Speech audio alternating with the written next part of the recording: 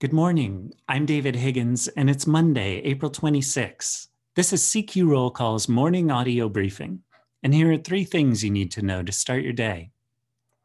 Joe Biden has attended a lot of joint addresses to Congress, but on Wednesday, he'll give his first as president.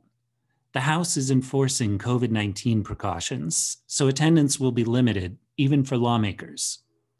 Biden is expected to give more details on his next major legislative proposal, dealing with childcare and education. Next, the Senate has two nominations lined up this week that faced strong Republican opposition in committee. Biden's pick for Deputy EPA Administrator, Janet McCabe, has faced GOP concerns about her past work on emissions regulations. And the nomination of Colin Kahl to be Undersecretary of Defense for Policy deadlocked in committee. Republicans objected to his work on the 2015 Iran nuclear deal and his past criticisms of President Donald Trump. And finally, the House could vote as soon as next month on an emergency supplemental spending bill for Capitol security.